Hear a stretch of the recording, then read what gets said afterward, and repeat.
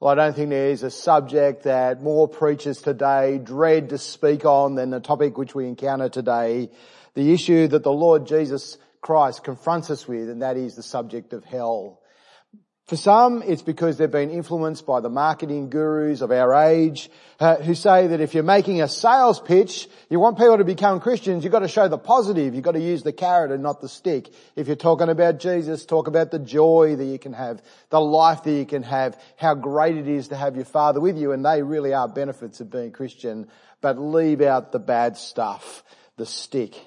For some, it's the fear of being classed as one of those out-of-date, out-of-touch hellfire preachers of yesterday, a fear-mongering manipulator who wants to be on the receiving end of that kind of criticism. And there's some pretty harsh criticisms out there in the world. But I suspect that the reason that many preachers shy away from it is because they really don't believe in it themselves, or at least they kind of live in this wishful thinking that it's not there and not real. Now, some of them even admit it. Anglican Bishop John Shelby Spong says, "I don't think hell exists. Religion is always in control in the guilt-producing business. They create this fiery place which has literally scared the hell out of people throughout human history." Megachurch pastor Rob Bell says in his book Love Wins, "Hell is what we make of heaven when we cannot accept the good news of God's forgiveness and mercy. But hell's not forever. God will have his way. Every sinner will turn to God and realize that he's already been reconciled to God in this life or in the next. There'll be no eternal conscious torment. God does not pour out wrath. We bring the temporary suffering upon ourselves. And he certainly does not punish for eternity. In the end, love wins." And you can always see him going at the end of that.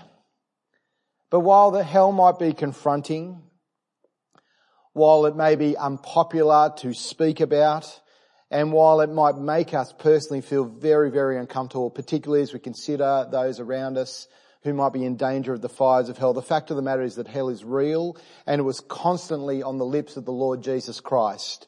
In fact, 13 times the New Testament mentions the word hell, let alone all the other ways it describes the place. But of those 13 times, 11 of them are on the lips of Jesus Christ. There was no hellfire preacher like Jesus. He was in a class of himself. He was constantly talking about it.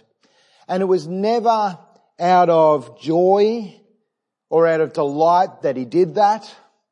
It wasn't because he was rubbing his hands together in gleeful anticipation that some of his enemies might go there. It wasn't that he was coming up with something to scare people and manipulate them into following him. No, Jesus wept over the reality of hell. Out of love, he went to the cross to save people from hell. Jesus taught, he warned, and he prayed to prevent you and me and others from going there. And as we enter into the final stretch of the Sermon on the Mount, which we'll cover today and tomorrow, Jesus lays it out straight.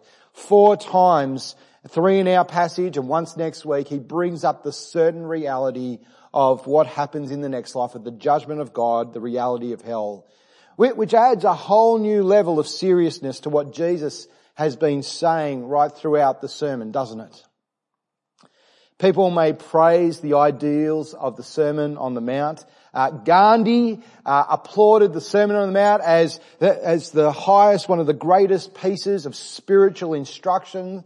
Nikolai Tolstoy called it the Sermon on the Mount, the road to peace and liberation, and countless others. It's affected our culture and our language, and we'll say things like the salt of the earth and turn the other cheek and go the extra mile. They sound great, don't they? And they're just part of kind of our ethos of our community. But you get to the end of the sermon and you wonder if they, Gandhi, Tolstoy, our society, have really ever taken to heart what it says. Have they studied it? Because they don't seem to have grasped the weightiness of the issues that Jesus has been raising. Because heaven and hell are what's at stake. He's not been making suggestions so that you can get on with people a little bit better and, make your marriage a little bit more exciting. He's not been talking about a more positive way of life that'll make you feel happy. He's not been given a version of spirituality that will make you feel more inspired and in touch with yourself and the spiritual realities. It may do some of those things, but that's not why he's speaking. Listen to what he says about the reality of hell. Firstly, he says it's a place of destruction. Verse 13, enter through the narrow gate, for the gate is wide and the way is easy that leads to destruction.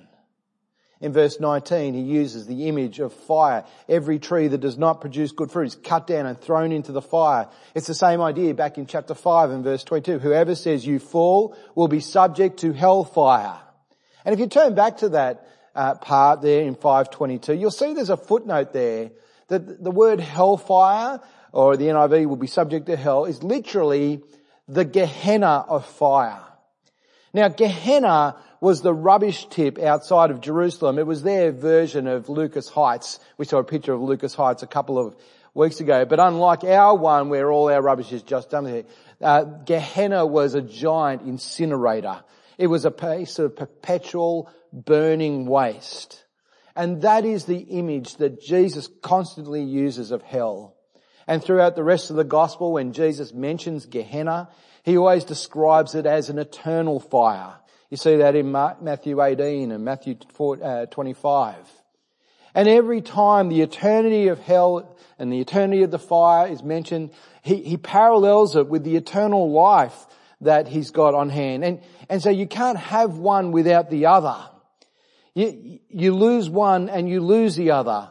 Both are real. The joy of life with God forever, or the eternal fire of destruction in hell. But it's not just destruction that Jesus means when he talks about hell. Secondly, he says hell's a place of isolation. You see that in verse 23 of our passage. He says, I never knew you.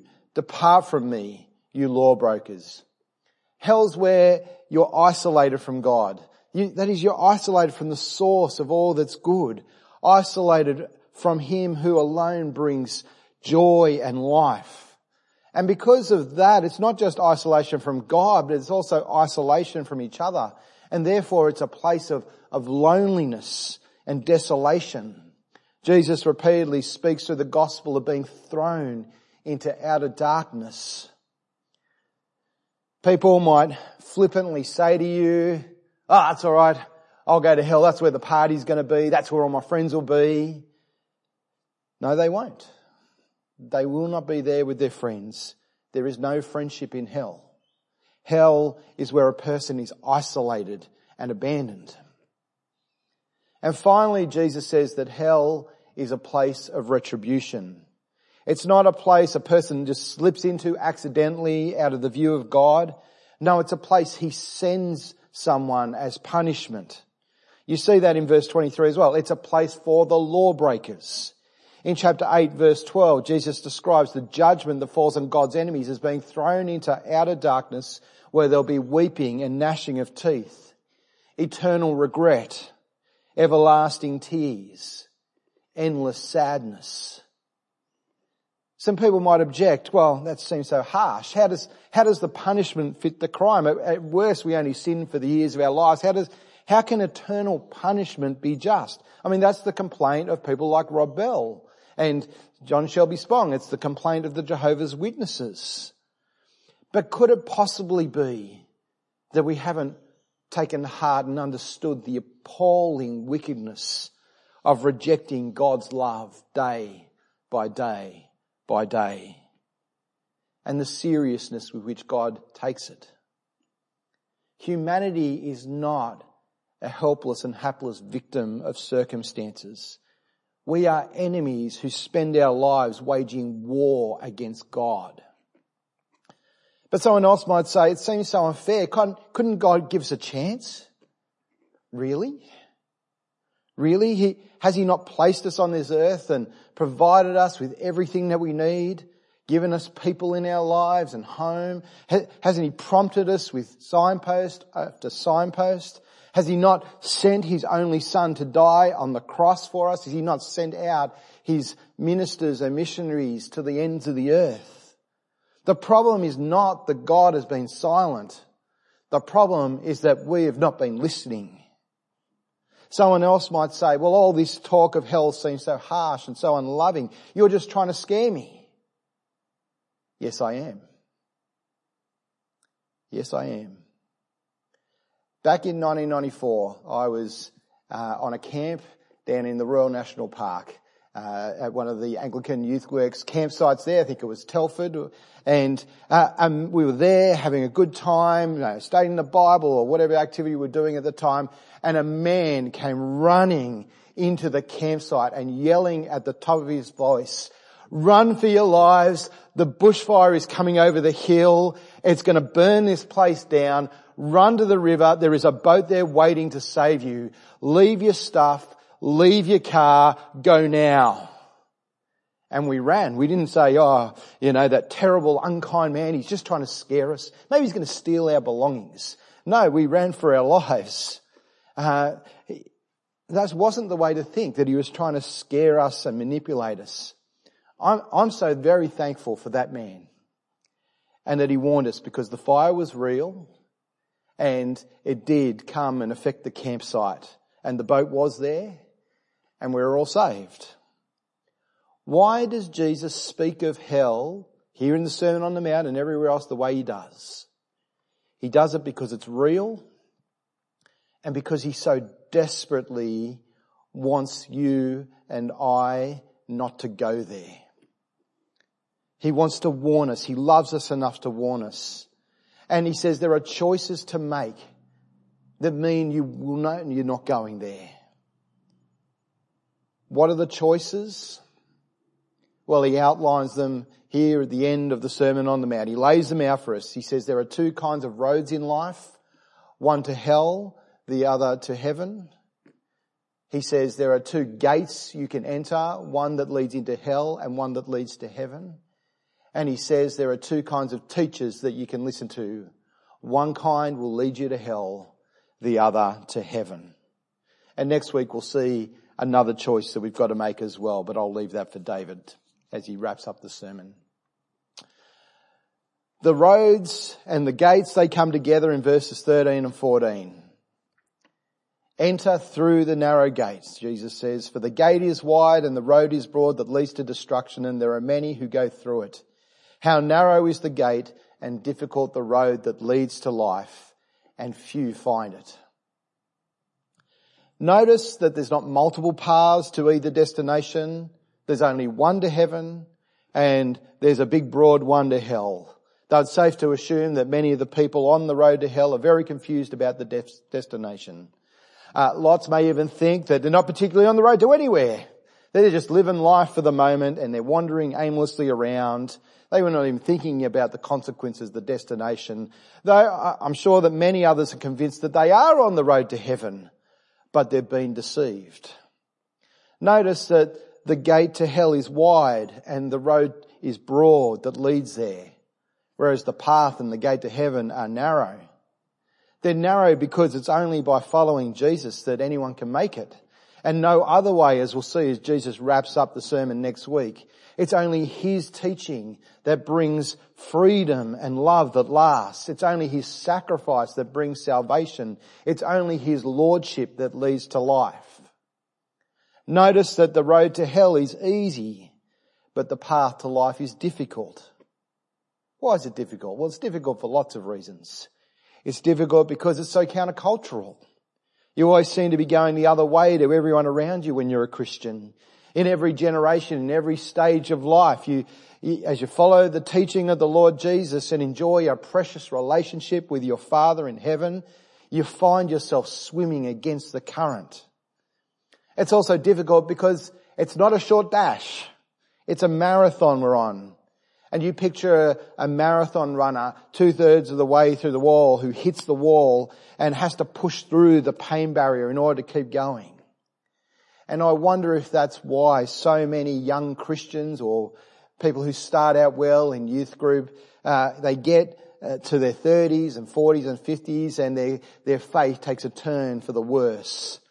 because there's just so many appeals and distractions that draw our minds and hearts, and you can see it's a long road and a hard road, and there's an easier path that seems less demanding, a way where I can focus on my own pleasures.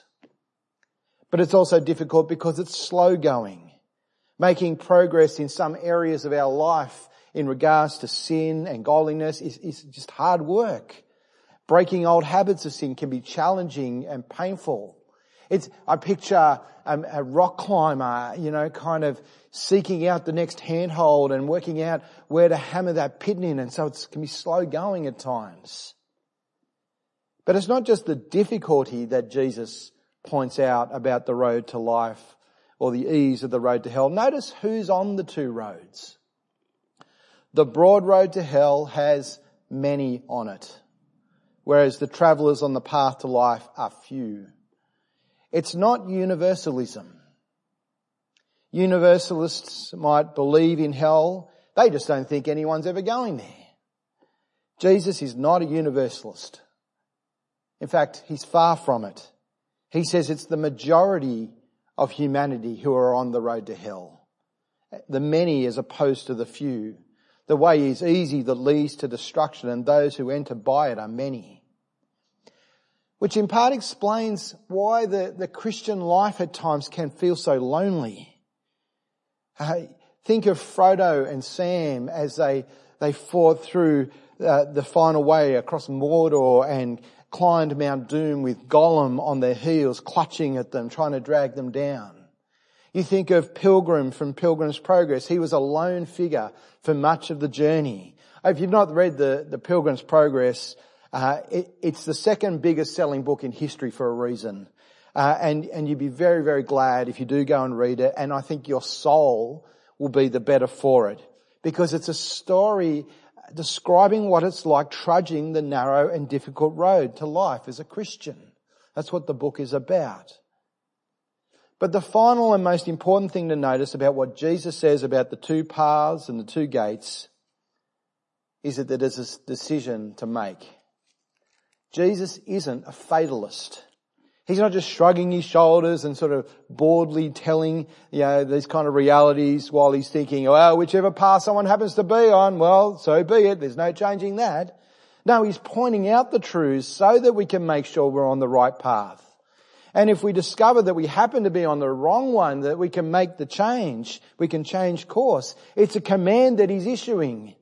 Enter by the narrow gate, says Jesus. There is life on offer. You can have it. Make sure you're on the path leading to it. Enter the gate. Don't put it off. As the old saying goes, the road to hell is paved with 1,000 good intentions. Intending to enter is not entering. Thinking it might be nice to be on God's side does not make you right with God. There's a decision that has to be made, a choice that you have to make. You've got to accept Jesus' invitation to life. You've got to place your life in his hands and turn to him in repentance and faith. It may be that you're listening to this and you've never actually entered. You've heard about it. You know there's heaven and hell. You agree they're real. And you meant to last week when David spoke about asking and seeking and knocking, and you thought about it through the week, but you never got round to it. Or maybe you felt the challenge, a couple of years ago, it's something you heard and it struck you and you thought, I must do something about it. Maybe it was years ago at youth group or on beach mission or some camp, and you never really did anything about it. Today's the day. Enter into life. Or maybe for some of you listening in, you set out with Jesus. You're on the path to life. You've entered, but the path's feeling particularly difficult at the moment. Don't turn back. Don't give up. Perhaps you're in the midst of the most intense spiritual battle that you have ever faced, and you're feeling overwhelmed. Maybe it's due to some temptation that you're facing, that you wonder how you could ever not do that thing or be with that person. Maybe it's due to the isolation of COVID and the changes that have been thrust upon us, and you're like, where is God in all this? Maybe it's due to despair about things that you're going through at the moment that just seem so tough. Where can God be? Here is a command to keep battling, to keep going on. Even if you cannot see it at the moment, God is good. Here is the way to life. There is a Father who cares for you. He provides for you. The one who knows every number of the hairs on your head. The one who cares even for the sparrow and knows all the birds and cares for them even though you are so much more precious to him than they are. The one who has paid the great price of the blood of his Son shed on the cross, sacrificed that you might find forgiveness and life and be with him and be reconciled. It's a wonderful thing to walk through life in relationship with the loving Father. And there is joy and there is glory in obedience, even if you can't see it at the moment. And even if there's no quick or temporary relief in sight at the moment, keep in mind the destination. That's what Jesus is talking about. Keep in mind the destination. The destination is worth everything. The other way might seem relaxing. It might seem easier. It might be popular and everyone you know is travelling that way, but look where it is going to. It is heading to hell. There are 2 roads and 2 gates. One to hell, the other to heaven. But Jesus doesn't stop there. He goes on. He says there's more to the choice that we've got to make. What's the next part? You've got to be careful who you listen to. Because there's also 2 kinds of teachers. If the road to hell is paved with 1,000 good intentions, that same road to hell is also lined with 1,000 false guides. You see that in verse 15. He says, be on your guard against false prophets who come to you in sheep's clothing, but inwardly are ravaging wolves. Oh, they might say that they're pointing you up the path to heaven, but if you let one of these guys program your GPS, you're going to find yourself in a very different place than what you expected. Do you believe Jesus when he says this? I know many who read this and go, yeah, but they just really don't exist. Oh, I see that Paul warns about the fierce wolves that are going to come and Peter warns of the same things, but, you know, they're just not really out there, are they? Well, listen to Jesus. He says, notice what they look like. They come in sheep's clothing. That is, they look harmless. They look like they're part of the flock. They're hard to distinguish. They're camouflaged. They're not going to turn up with neon lights on their forehead saying, I am a false teacher. They're not going to come wearing a t-shirt with a picture of a wolf on the front of it. They look genuine. They might even come in the guise of an Anglican minister or an Anglican bishop. Or you might have a YouTube channel with millions of hits and views and downloads. That does not mean anything about what they are like. False teachers look like sheep. Notice their attitude. Outwardly they look like sheep, but inwardly they're ravenous wolves. They're grasping, greedy, savage, full of pride, stubbornly arrogant, self-seeking. They lead the flock away to destruction. Notice their credentials in verse 22. On that day many will say to me, Lord, Lord, didn't we prophesy in your name and drive out demons in your name and do miracles in your name? I mean, hear what they're saying. They call Jesus Lord. That makes them really hard to distinguish. We're going to do 2 Corinthians, the second half, next term, and Paul has one of the scariest passages for me as a preacher. False teachers come and the things they bang on about are Jesus, the Spirit and the gospel. Well, isn't that what all teachers of the gospel speak about? Jesus, the Spirit and the gospel? Yes, but they're a false Jesus, a false Spirit and a false gospel. They call Jesus Lord. They say they love him. They use his name in all their works. They'll quite happily stand up and mouth the words of any of the creeds that you might happen to put in front of them. And talk about impressive. Look what they can do. They prophesy and predict the future and see the great things that God's going to do and how we're going to rise up like a mighty army, and they cast out demons. Jesus isn't saying they're faking it. They really do. They have powers. They do miracles. And you think, well, surely God's got to be able to be on their side if they can do all those things. But no, Jesus is warning us. Supernatural powers, real or faked, are no guarantee that anyone is on God's side. the power to cast out demons or do miraculous healing is no guarantee that anyone is genuine. And again, look at how many there are. It's not a small percentage. It's not a tiny fraction. No. On that day, many will say to me, there's lots of them. Perhaps even the majority of the voices in some circles. And I don't know about you, but I hear that and it's scary stuff. It's scary. They look the part, they play the part, they speak the part, and there's so many of them that they're backing each other up as they continue to urge and jolly people along the way to hell. So how can you spot them if they're so dangerous and so camouflaged? Is there a way to see through the camouflage? If it's not the Christian jargon that they're using or the power of their rhetoric or even the supernatural stuff they appear to be able to do, how can you tell? What's the clue that's going to tip us off? Well, there is a way, and Jesus says it twice so that we get it.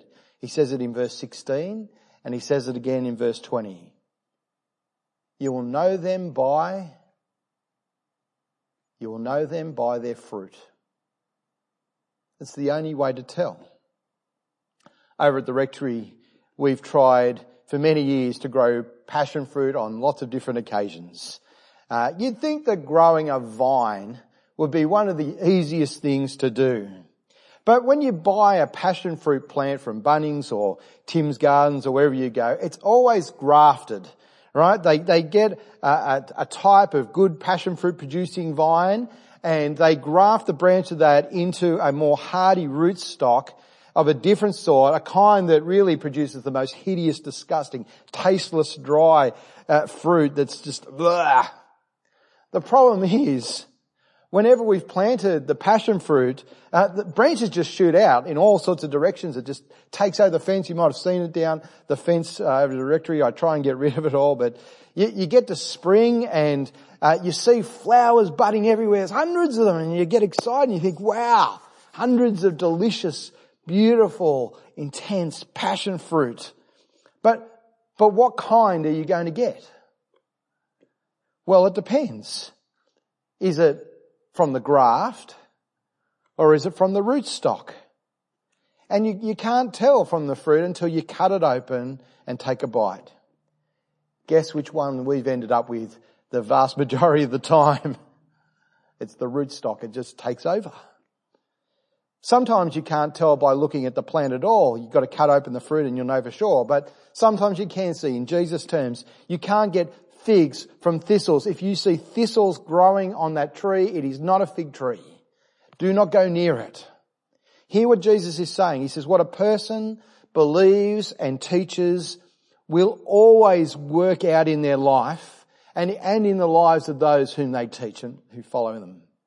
And if you know them and watch the lives of those they influence, you'll see it, for whether it's good or ill.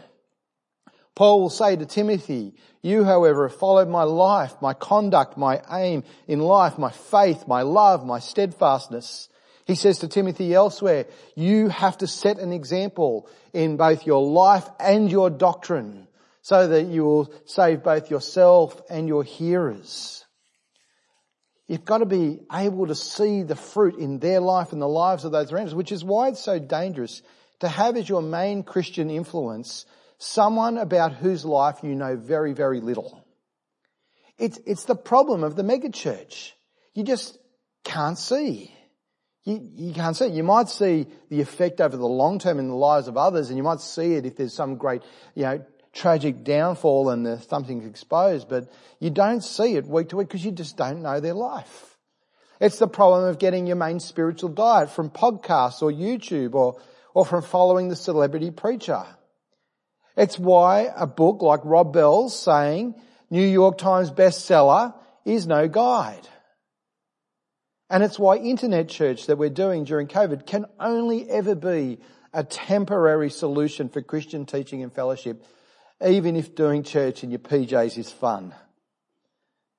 You've got to be able to see the fruit in the lives of the teacher and in the lives of those who listen. It means you've got to be around each other. You've got to see how their family operates and see how the church families are going and what kind of things are happening. Beware, says Jesus. The road to hell is aligned by 1,000 false teachers. They'll be offering a refreshing drink on the marathon run. They'll be cheering you on. They'll be inputting their data. And every one of us has a responsibility to be so instructed in the teaching of Jesus that we're conscious when we're being taught by a false teacher. Always check out what the preacher says. See if it stacks up against the scriptures and see what the fruit is. You've got to be able to test it. It's not just the responsibility of Joe Wiltshire or David Blouse or Adam Richards to guard against false doctrine. It's the responsibility that Jesus is laying on each of us. He says, beware. You've got to be able to discern yourself. This week I have been sorely reminded of my job as a preacher and teacher of the Christian faith.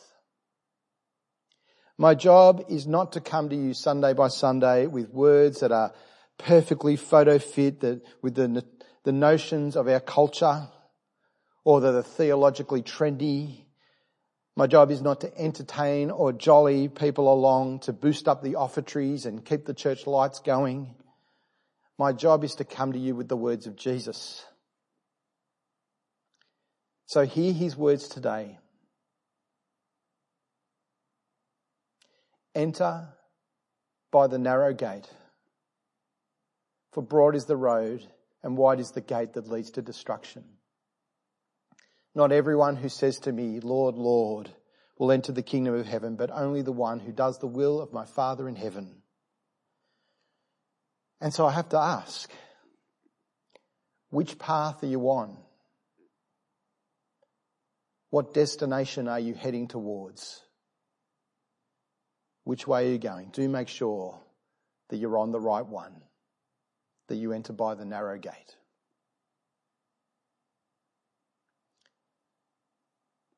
Father, these are stark, serious, challenging words of the Lord Jesus Christ. Words that we don't like to think about, both for fear ourselves, because we don't want these spiritual realities to be the case, but also for fear of those who we suspect and see heading down the broad road that leads to destruction. And we'd rather put our heads in the sand. But Jesus loves us too much. And so, Father, we pray that each one who is listening to this might put their life and their hope in the Lord Jesus Christ. We thank you that he has done everything necessary by which to enter into life, that he has paid for our sins. And so we pray that you would help each of us to make that hard decision each day, every day, to follow him, to give up our lives for him and the gospel, to take up our cross daily and to follow. We pray for those who are struggling, Almighty, at the moment with temptation and spiritual battle, for those who are struggling to know your goodness, or who just the isolation during COVID is getting to them, and they long for Christian encouragement because they feel like they can't run the race anymore. Father, please protect them. We pray for comfort from your word, from Christian friends. We pray for those who are lonely at the moment and struggling and feeling like they're in the midst of people who are all going the other way. Help them to be countercultural, to stand up and to be salt, to be light, to be like a city on a hill as Jesus calls us to be. Father, we pray for those who once we thought were running the race so confidently and doing the hard yards, but appear to have turned away. Father, bring them back, rescue them from judgment. And Father, we pray for those who are on the road to destruction, those who've never understood, accepted, put their lives in your hand. Father, please help us to be in prayer for them, to show them the way, to answer the questions that they have, to provoke if necessary, because they might not want to think about you, but these are eternal things. They are real.